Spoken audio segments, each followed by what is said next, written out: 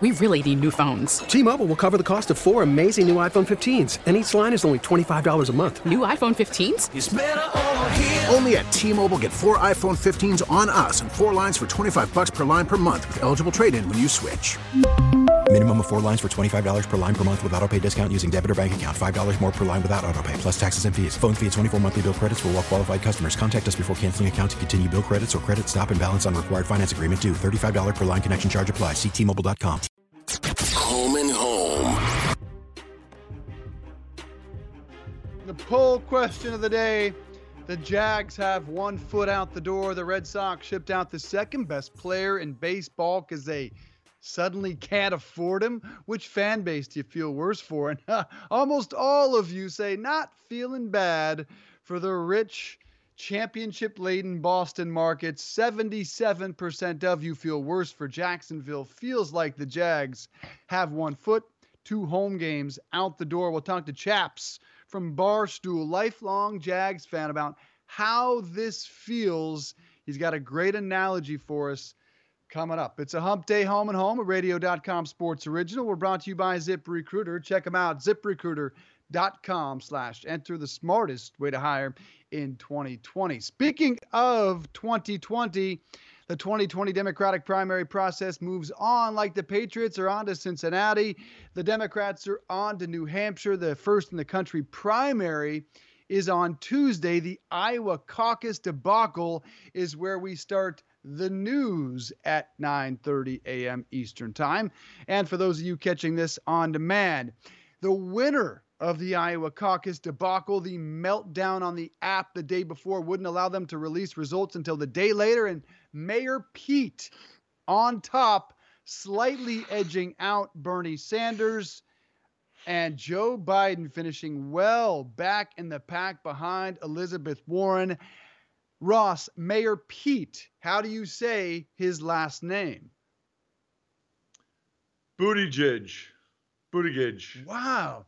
You had it right out of the gate. Buttigieg. America's still learning how to say his name, and he's the big loser out of this whole process. Even though he won the state, he got no buzz, no bounce from it, because all the talk is about the debacle. Who won? I think Joe Biden, who ordinarily we would have focused on him finishing fourth, a distant fourth, or another winner, Michael Bloomberg, who skipped Iowa, sat that out.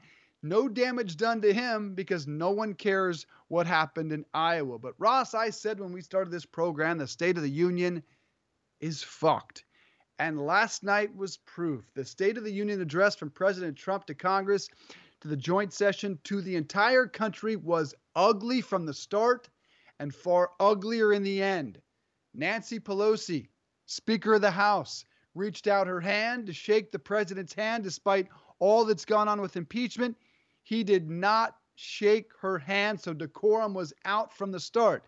In the middle, an interesting note, Rush Limbaugh, famed Republican conservative radio host, got the Presidential Medal of Freedom. He has advanced lung cancer. He was there. But the end was the signature moment and why our State of the Union is effed. Nancy Pelosi took the speech delivered from President Trump, and Ross, she tore it up in multiple pieces right to the president's face. And that's why if you check Twitter this morning, the number 1 trending topic is Pelosi tantrum. Number 2, Nancy the Ripper. And number 3, Nancy Pelosi rocks. What do you make of the theatrics and the ugliness last night on Capitol Hill? Nancy the Ripper is pretty funny. Yeah. I like that. Dave, I heard a little bit about this, but not much. So I like this segment where you educate me and I show my ignorance and how little I pay attention. I got to go. So I don't like Trump not shaking her hand just as much as I don't like her ripping up the speech. Again, I'm not political. I'm, I guess, apolitical for the most part. I think that it should never get to that point on either side. And I think that's disrespectful both ways. Trump not shaking her hand and her, ripping up the speech. I don't understand. Why does she have a copy of the speech in her hand? They always deliver a speech to the vice president and to the Speaker of the House, who sit right behind the president on that camera shot. That is customary every State of the Union address. God, they give them a hand. They give them a paper copy. They give him a copy, and usually he signs it for those who want it. Clearly, there was no signature, no autograph on that one, bro. You know what? You know what would be sweet? If somebody picked up those paper scraps, you could sell that for a lot. That would be a sports memorabilia item, if you will. The paper scraps from the speech. I got another question. What's the name of this segment? Ignorance with Ross Tucker. How is a mayor from South Bend, Indiana, even like on the radar screen? How is that even a thing? Well, that's a very interesting question. And part of politics is inherent sexism. Look, if a woman had that type of experience, she would be ridiculed. She would never make it to that stage. Now, Mayor Pete Buttigieg isn't just a small town mayor. I mean, he's a Rhodes Scholar. He served in the military in Afghanistan. He has got about as well-rounded as an education, experience with national security and in the military and with government. He has done more in his years than heck, let's just say it. He's more experienced by tenfold than Donald Trump was when he won the White House. So on one hand, yeah, it's insane to think of someone rising to that level with that type of experience. On the other hand, far more experienced than was Donald Trump, who won the White House. Would a woman ever rise to that stage? No way, no how, no chance. A very intelligent, well-spoken, and part of the picture is, if you don't know much about Mayor Pete, he is gay. One particular caucus leader in Iowa, when they found that out, apparently didn't know somehow, even though that has been part of the narrative from the beginning, threw a fit and wanted to change her vote after finding out he's gay. I think it says a lot about our country, how far we've come, though, that a gay man is accepted to this level. And I think that is great news no matter who wins the nomination. Yeah, I know we're going to get to Uncle Chaps soon. I just have a quick question. Maybe we can ask it for Uncle Chaps. So obviously I'm not feeling great, Dave.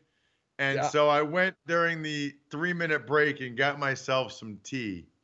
Unfortunately, I apparently ripped the tea bag, putting it into my water, my cup of hot water. Okay. So what are my options here? Do I just have to pour it out, or can I still sip it and just try to not eat the tea? Whew.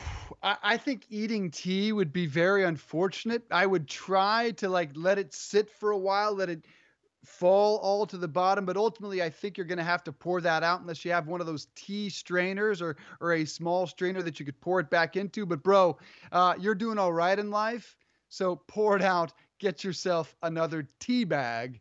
That I know you can't afford. Got some more sports news I want to get to later in the program, but first, let's talk about our poll question, which was, which fan base do you feel worse for? Red Sox, having watched the $6.6 billion Red Sox give away the second best player in baseball, or the Jacksonville Jaguars base, who feels like they have 1 foot, 2 home games out the door? Let's talk about it with Uncle Chaps from Barstool Sports, who had a great analogy about the Jags leaving town, or it feels like they're leaving town. Good to have you, my friend. It's Dave Briggs and it's Ross Tucker.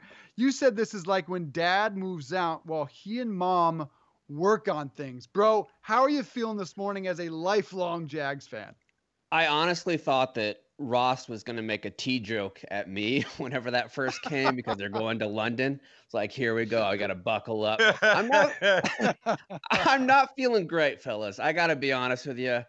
Being a Jags fan is not been good for a long time. I mean, since Jack Del Rio was looking handsome in his leather jacket standing on the side, we've had some rough goes of it. We thought we were coming back in 2017 when you had a good defense, a young offense, and we thought that we were right on the right track, and we really were a play away from the Super Bowl. If Myles Jack doesn't get called down in the AFC Championship, I believe the Jags go up 18 and they win that game in New England and go to the Super Bowl. Now it feels like that was decades ago. That might as well have been Mark Brunell at quarterback instead of Blake Bortles. All right, so Uncle Chaps, good to talk with you, man. Thank you, by the way, so much for your service. Dave and I know, both feel that way. Much appreciated. You know, it's funny, Uncle Chaps, when it first came out that the Jags were going to play a game in London each year, I was working for another outlet, and we had a lot of fans call from Jacksonville, and I was amazed how many of them were totally fine with it and said, this is great, that we're going to get more revenue from this. We're going to get fans over there, more revenue for us back here. And also, my season tickets are cheaper now. My season tickets are 1/8 cheaper. I only have to pay for, 9 games with the preseason rather than 10. There was not a lot of animosity.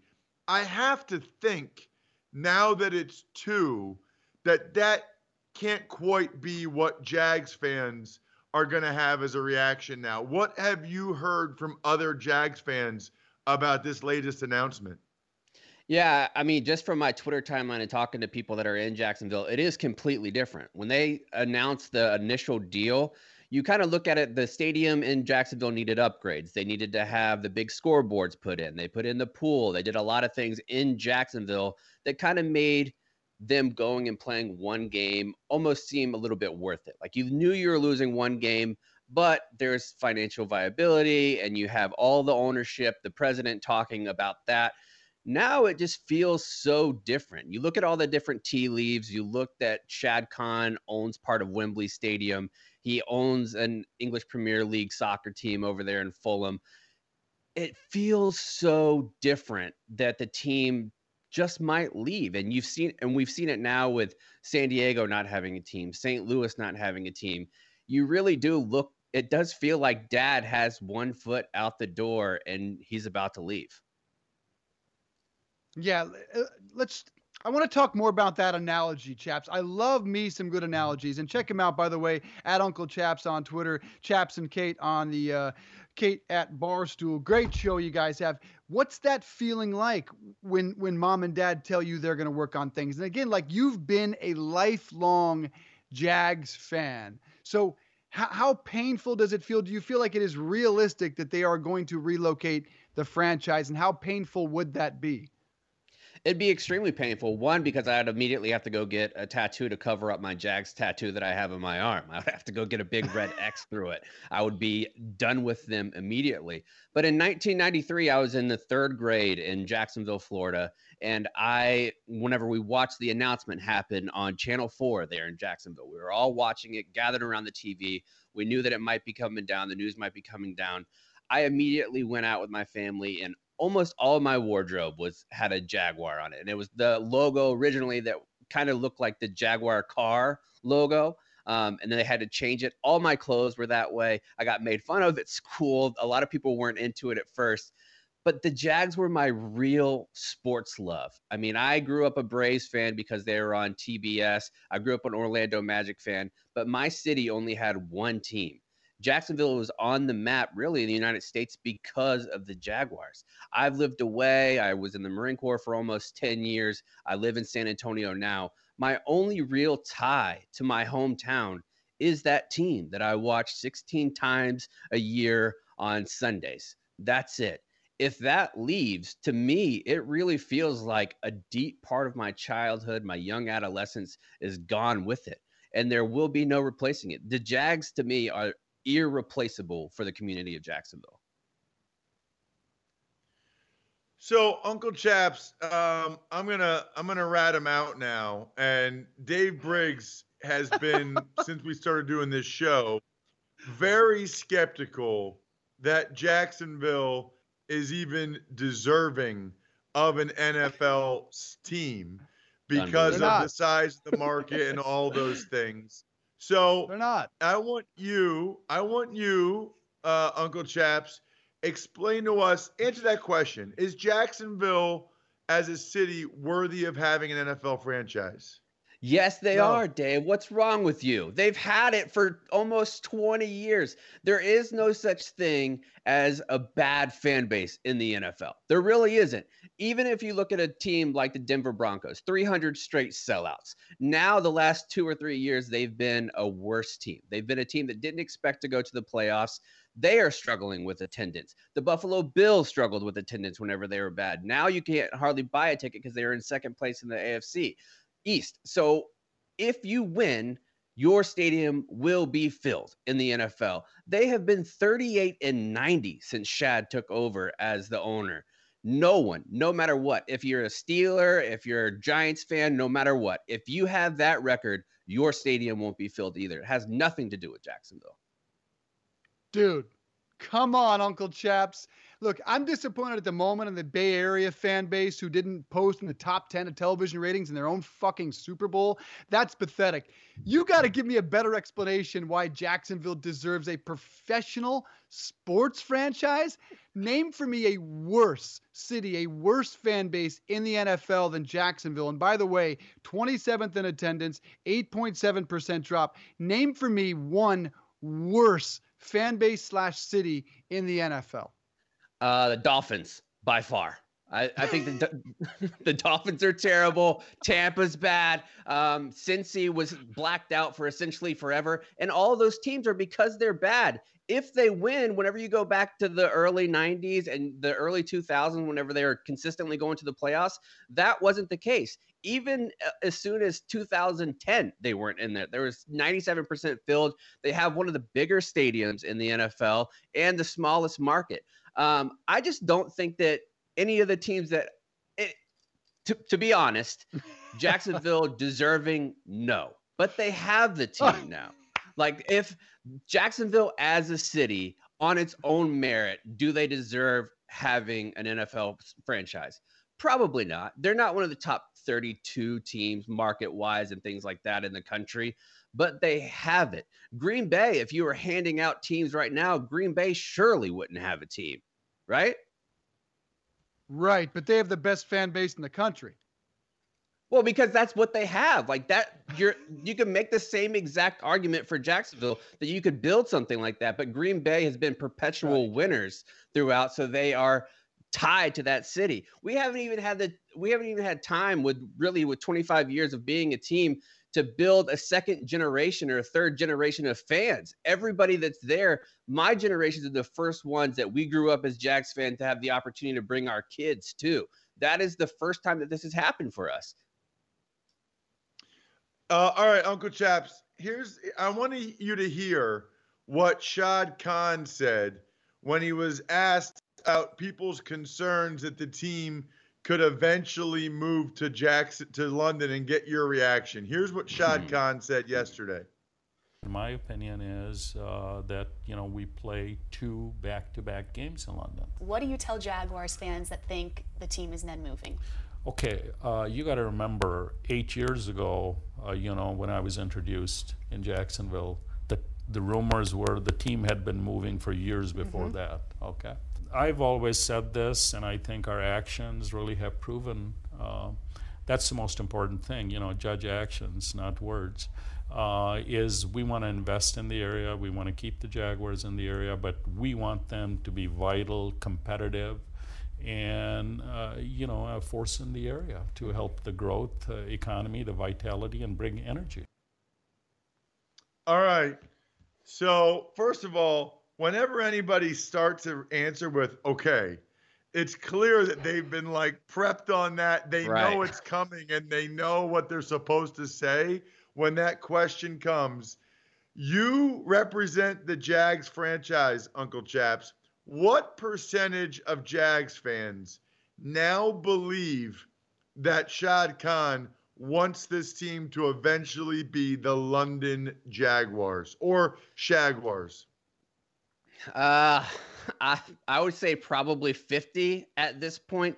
And look, I've been on the record. I've talked about it a lot. I love Shad's story. Of all the owners that are in the NFL, I think that he represents the American dream. He moved to America. He was 17 years old. He's from Pakistan, goes to the University of Illinois at Champaign, gets an engineering degree, builds a bumper that he sells to his company. He eventually buys that company, and now he's worth $7.4 billion. He is the embodiment of what the American dream looks like, an immigrant that comes here and does amazing and is a leader in business and social life and all those things. That being said, he's the owner of the team that I root for. This seems like a money grab, and the viability thing drives me insane. When he bought the team 8 years ago, he bought it for $790 million. In 2017, when Forbes did an estimation of what it's worth now, it's $1.95 billion. The difference in money is it's not about viability. If you have an NFL team, it's impossible to lose money. You gain on your investment every single year. Going to London is just a cash grab. It's as simple as that. And just be honest with the fans. This is about cash. It's not about building a long-term thing in Jacksonville. It's just not. Talking Uncle Chaps from Barstool. At least you have Minshew Mania, right, man?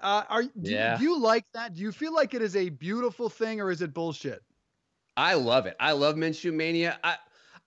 He came around the last 2 games. When he first started playing, there was a lot of broken plays that he did really well. That, to me, that's not sustainable. You're not going to be Russell Wilson and be able to do that forever. Whenever he first came in, he really struggled in the confines of the offense. Like, he couldn't get anything out on time. He couldn't find the receiver that was open. He didn't know how to go to his second and third read fast enough. Now, towards the end of the season, he was getting a little bit better with that.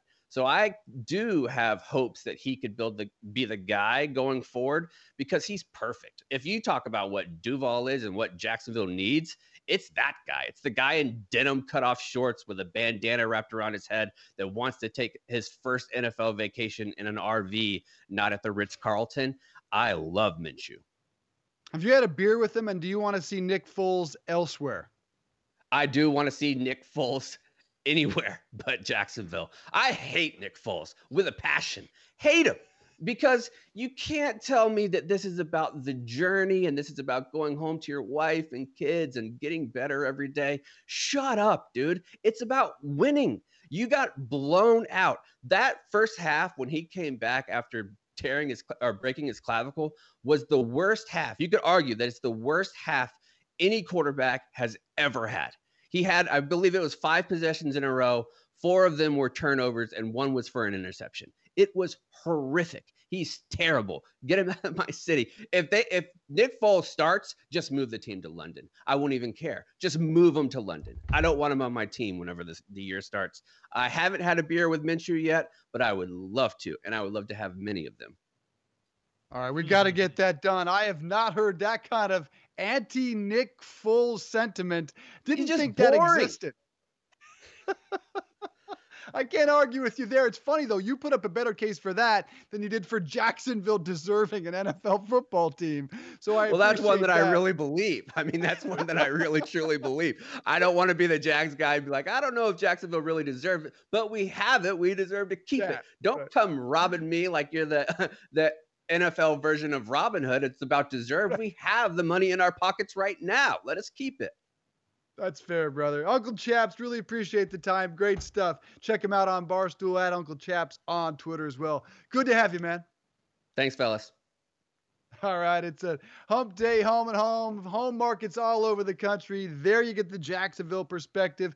Ahead, we'll get the LA perspective on, boy, the rich get richer. The Dodgers acquiring the second best player in baseball. They have 8 players, Ross, that make more than $10 million a year. That's more than the bottom 6 teams in Major League Baseball combined, and proof of why baseball sucks. We'll talk to Randy Cardoon from Los Angeles after a break. Yeah, I mean, you know why baseball sucks too? Because baseball sucks. Forget even the money or the Rogers, like the actual sport sucks. But I digress. Cafe El Toro CEO Dylan Miskowitz, he probably thinks baseball sucks. I know this. He experienced how challenging hiring can be after unsuccessfully searching for a director of coffee for his organic coffee company. Then he switched to ZipRecruiter and saw an immediate difference. You can too by signing up for free at ZipRecruiter.com. ZipRecruiter.com/enter. ZipRecruiter doesn't depend on candidates finding you. It finds them for you, and its technology identifies people with the right experience and invites them to apply to your job so you get qualified candidates faster.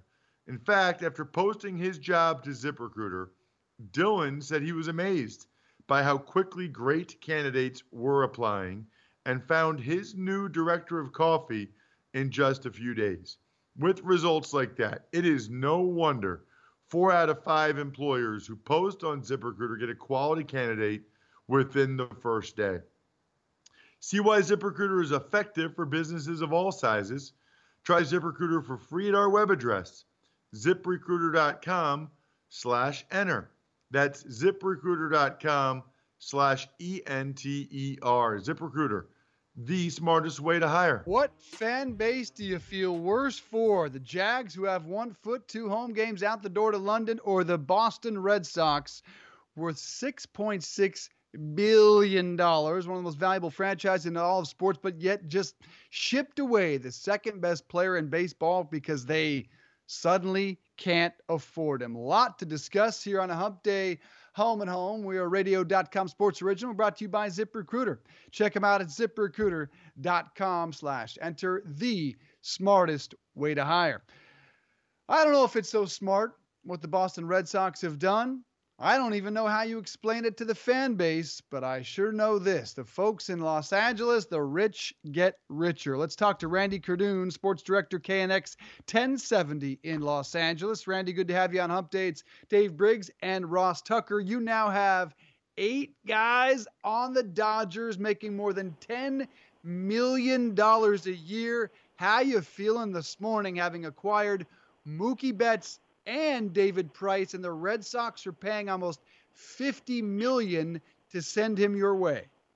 Well, I've never covered George Steinbrenner's Yankees from a New York perspective, but I'm beginning to get the idea what it feels like, because the Dodgers, in adding Mookie Betts and David Price, I mean, this is basically turning into a team of all-stars. And you've got some MVPs in there, Cody Bellinger and all the other bats that are coming around, and the Dodgers are deep enough to be able to make some trades to acquire the 2 Red Sox players. So this, it cranks up the pressure a little bit. Now that you have all this talent, you have to win, but it's a nice pressure to have. Yeah, so my question, Randy, is how much does this register or radar on the LA sports scene? We've had a lot of stuff in Los Angeles over the last couple years. LeBron, Kawhi Leonard, obviously the Kobe Bryant stuff, being the biggest news with his tragic passing. I guess I'm just curious, in the LA landscape, acquiring Mookie Betts and to a lesser extent Price, how high does that register on the radar out there? Well, in the last 24 hours, it's number one. I mean, the fact that you can acquire talent like that, and yeah, we're in the middle of the NBA, and we're still feeling the effects of Kobe's passing and all the people on that helicopter. But this is a huge story here. I mean, the fact that the Dodgers, who haven't seen a World Series win since 1988, this is a team that keeps trying to get close. They get close, and then the whole cheating thing with the Astros, and many feel the Red Sox at this point, that still is yet to be determined. But again, all that's going on with that. And now the Dodgers and the Lakers move the needle here. And anytime that the Dodgers do something or the Lakers do something, it's going to definitely move the needle for the city of Los Angeles and their sports fans. Talking to Randy Cardoon, sports director, KNX 1070 in LA. Give us the pecking order, though. What is it? Always Lakers 1, Dodgers 2? Where is USC football? And where is the NFL? Boy, that's a good question. Yeah, I would like to say Lakers 1, Dodgers 2. Unless it's baseball season, then it's Dodgers 1, Lakers 2. So they could interact and interchange. And, of course, over the last few years, it's been Dodgers 1, Lakers 2, because the Lakers haven't been doing much. And they've had a young team, and Laker fans are very frustrated and spoiled, to be honest with you, because the Lakers have shown so much success. As far as beyond that, I'd say 1, 2. I don't think there is a 3. Then you got to go to 4.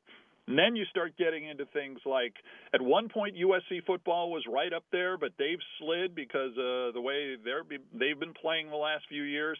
UCLA basketball was big, and they've slid because of their poor success.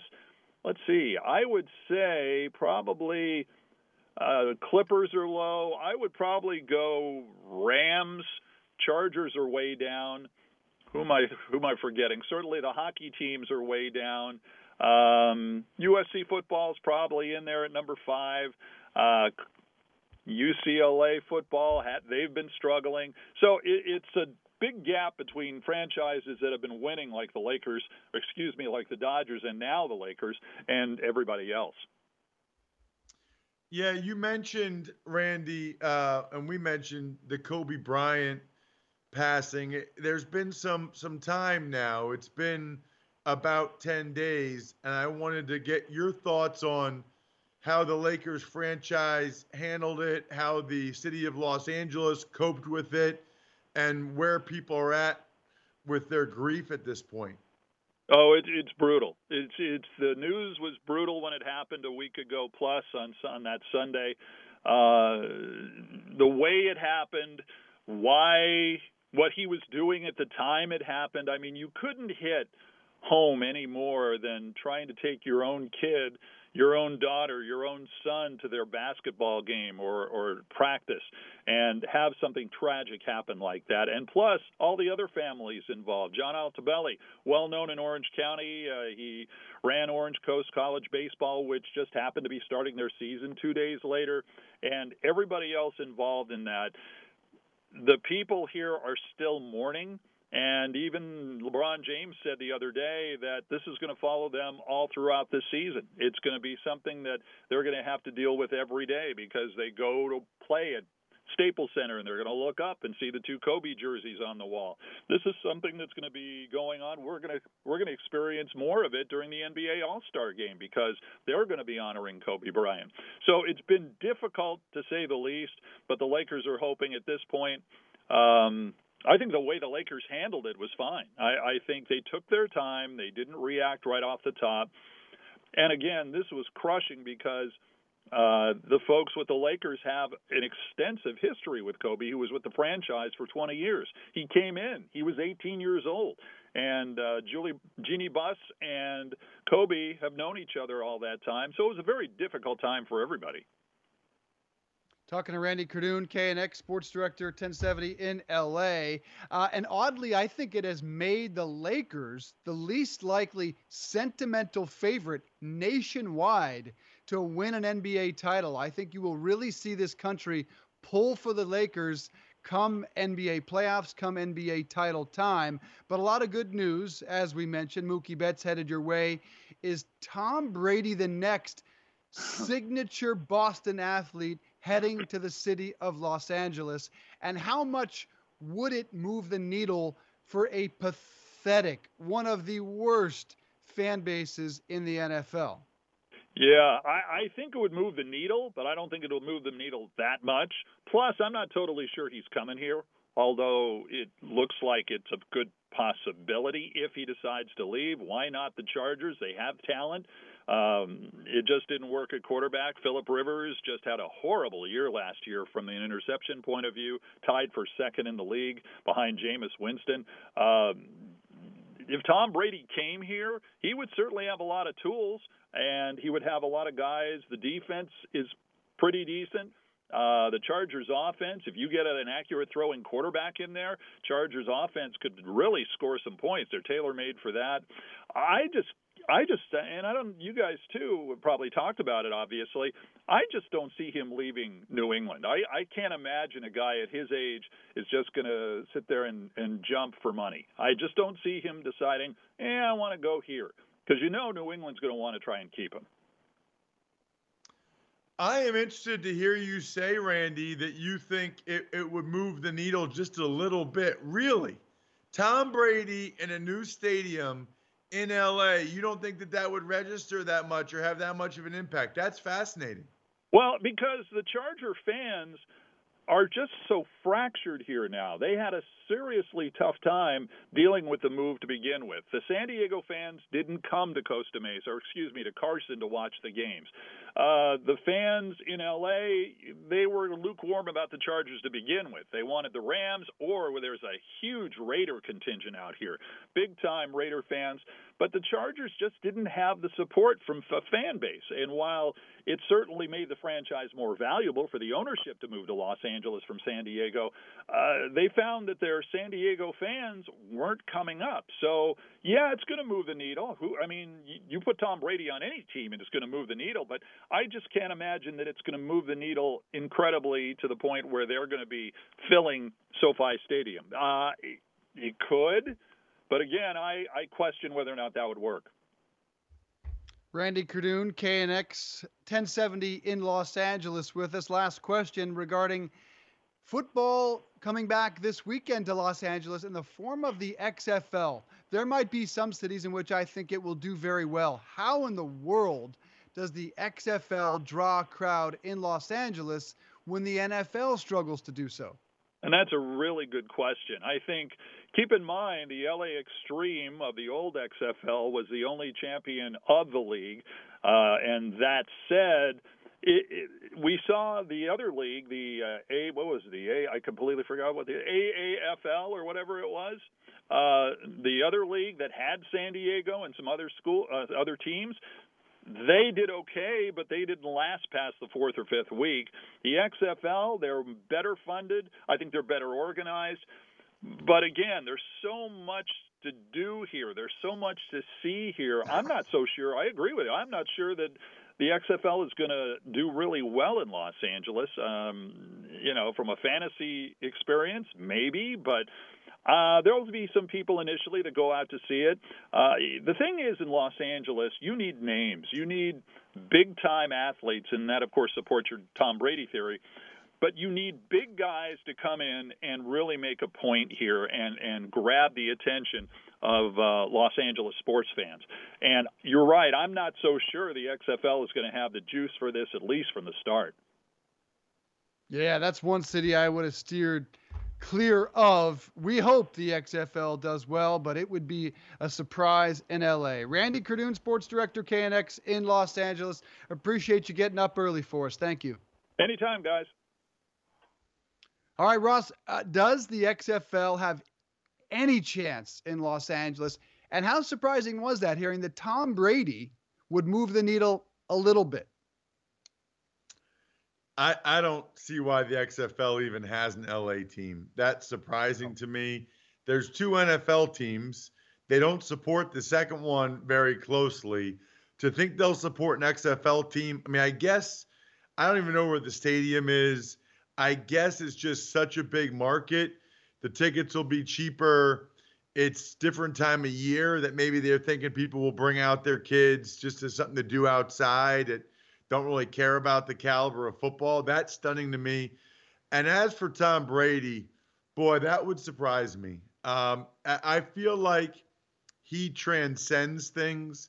And in LA, I feel like everybody would feel like we got to go see Brady play. You got to go see Tom Brady play. I think that it would be huge for the Chargers.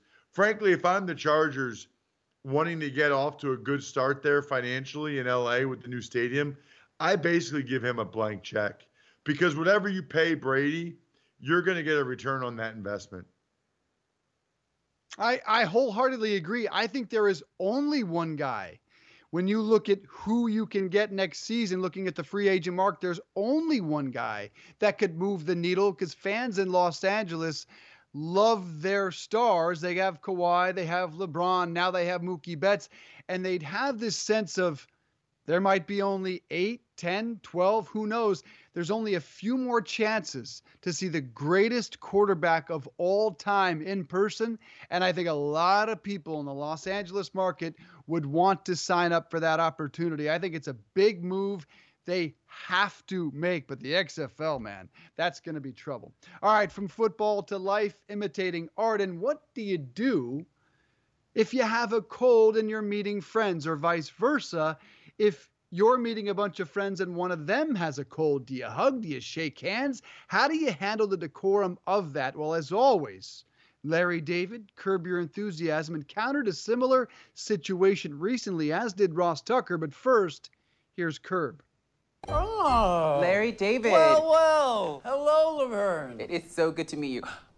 I have a cold. You have a cold. I don't want to get you sick. That is so considerate of you. Thank you so much. You know what? Most people don't do that. They keep it to themselves. I like to think, what would I want someone to do if I were on the other side? And I want someone to tell me, and I want them to protect me. You know what you're doing? You're golden ruling it. I'm golden ruling it. You're golden ruling it, Laverne. Please join me in welcoming Larry David. Whoa. Asshole! What are you doing? No, she has a cold. What is wrong with She you? has a cold. You're such a disgrace. Why would you even come here? Honestly, what is Just tell me I have a cold. You need to go out. Larry David on Curb Your Enthusiasm, encountering one of life's great questions. How do you greet someone when you know they are sick? Do you shake hands? Do you give a hug? Do you wear a mask? Do you just say, nah, I'm good, no contact? Ross, you encountered a similar situation. Yeah, I mean, multiple times recently. In fact, one was a few weeks ago when I was a little bit under the weather, and I can't remember where I was going to be or who I was going to be meeting. It might have been I can't remember. And then one was yesterday, went out to lunch with a couple of friends. And it's funny, Dave, because there have been times in my life where you see somebody and I've been like, I'm not going to shake your hand. I have a cold. And they're like, oh, okay. And so you do that.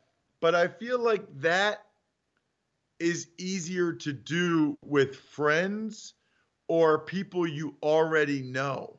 When it's someone that you've never met before and it's the initial introduction, it's a little weird. It's a little bit weird to be like, I'm not going to shake your hand. I have a cold. Because then part of them's wondering, does he really have a cold? Or does he not just want to shake my hand for some reason? And it starts off the encounter on an awkward note.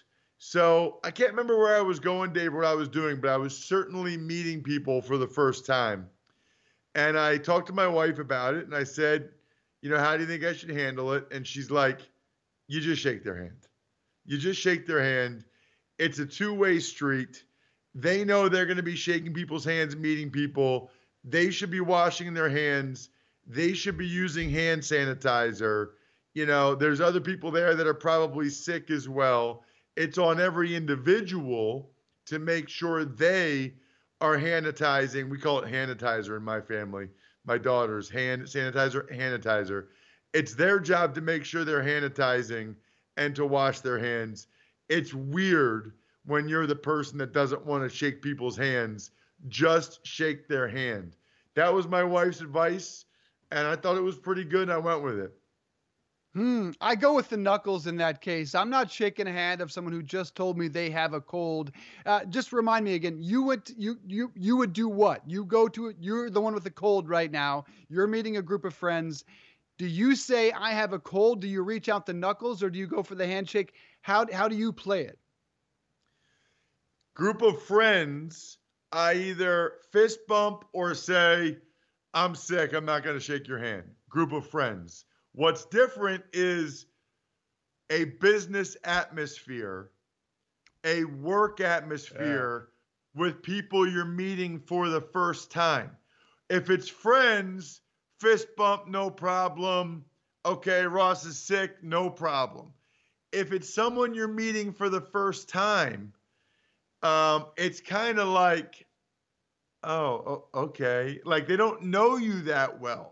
So they don't know if you're like a germaphobe. They don't know if you just don't like shaking people's hands. It just creates an awkward situation. You know what? This is a tough one. It might have been last weekend. I wasn't feeling great before I went to Radio Row. It might have been that recent.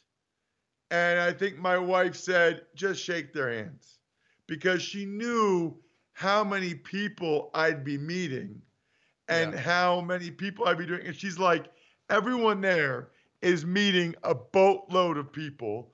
You're not the only person that might have a little bit of a cold. It's their job to be hand sanitizer, to be washing hands. It's weird if you say to all those people on Radio Row, I can't shake your hand. Professional situation, absolutely have to shake the hands. I feel like the common cold is just everywhere in this season, and there's really not much you can do to avoid it. But again, yeah, that is the ultimate question, is when you're with friends. I like the knuckles. Now, I encounter this all the time as a parent. And when a kid has a sickness, do you send them off to school? I had a daughter, my youngest 7-year-old was sick the other day. Do you send them to school when they're not that sick that they need to stay home? But on the other hand, like, do you expose that entire class to the cold that she has? And there are rules at my school. If you have the flu, and that's the elementary school, if you have the flu, you cannot under any circumstance, if you have a fever, you cannot under any circumstance send a kid to class. But for some reason, that rule goes away when they're in middle and in high school. So I guess at that point, they just say school is far too important to miss a day for a little bit of a fever. But we encounter this all the time. Generally, I opt for send them to school if they're feeling good enough to make it there. If they're feeling good enough, if they say, you know what, I can go to school, I generally say, all right, I guess I'm going to expose 30, 40, 50, maybe 100 other kids to a cold, because I feel like at school, again, those germs are everywhere, and the chances are those kids are getting sick either way, Ross. All right, so here's my question then, Dave. What about when you or your kids are sick? Now, your kids are a little bit older, but what's your philosophy on letting them drink out of your, like, drink cup like I have here? You know, because there are times where we're in the car, they're thirsty, I don't have anything for them to drink. Daddy, can I have some water? You know, like, I don't think my brother-in-law ever lets them drink out of his water cup. I think my wife is just like, go ahead. I am more, if I am sick or they are sick, no go. If we're both healthy, then, okay, here you go. If I am sick, whatever.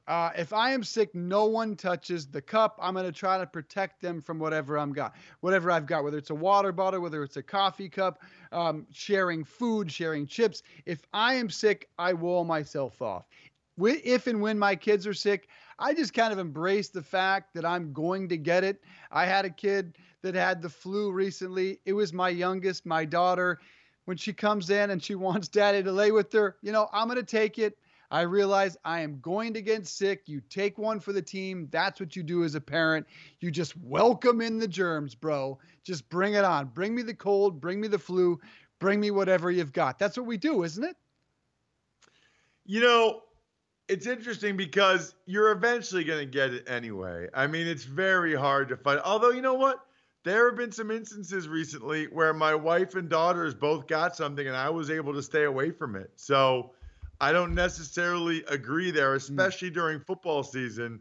I don't welcome it in. It's no, don't touch. You don't welcome it in. Good for you for walling yourself off. I just welcome it all in. All right, we are shockingly out of time on a hump day tomorrow. A good show for you. The legendary Frank Caliendo, the comedian who does some incredible impersonations of celebrities, and in particular, football celebrities and broadcasters. You don't want to miss that on a Thursday. And Nick Kostos will join us. How do you think he fared on his Super Bowl bets, Ross? I don't remember. I'll be curious. Probably not very well. Nick Kostos, Frank Caliendo combination has got all sorts of flammable and interesting potential. Can't wait for that show on a Thursday. That'll do it for us. For Ross Tucker, I'm Dave Briggs. See you Thursday.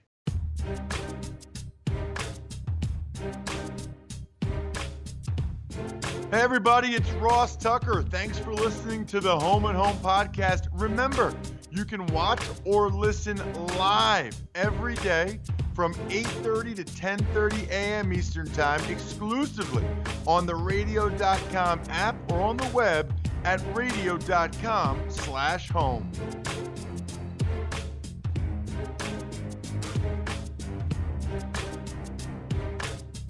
Home and Home.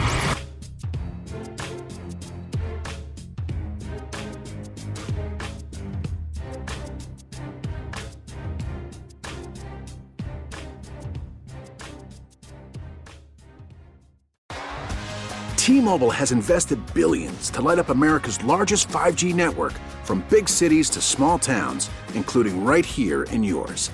And great coverage is just the beginning. Right now, families and small businesses can save up to 20% versus AT&T and Verizon when they switch. Visit your local T-Mobile store today.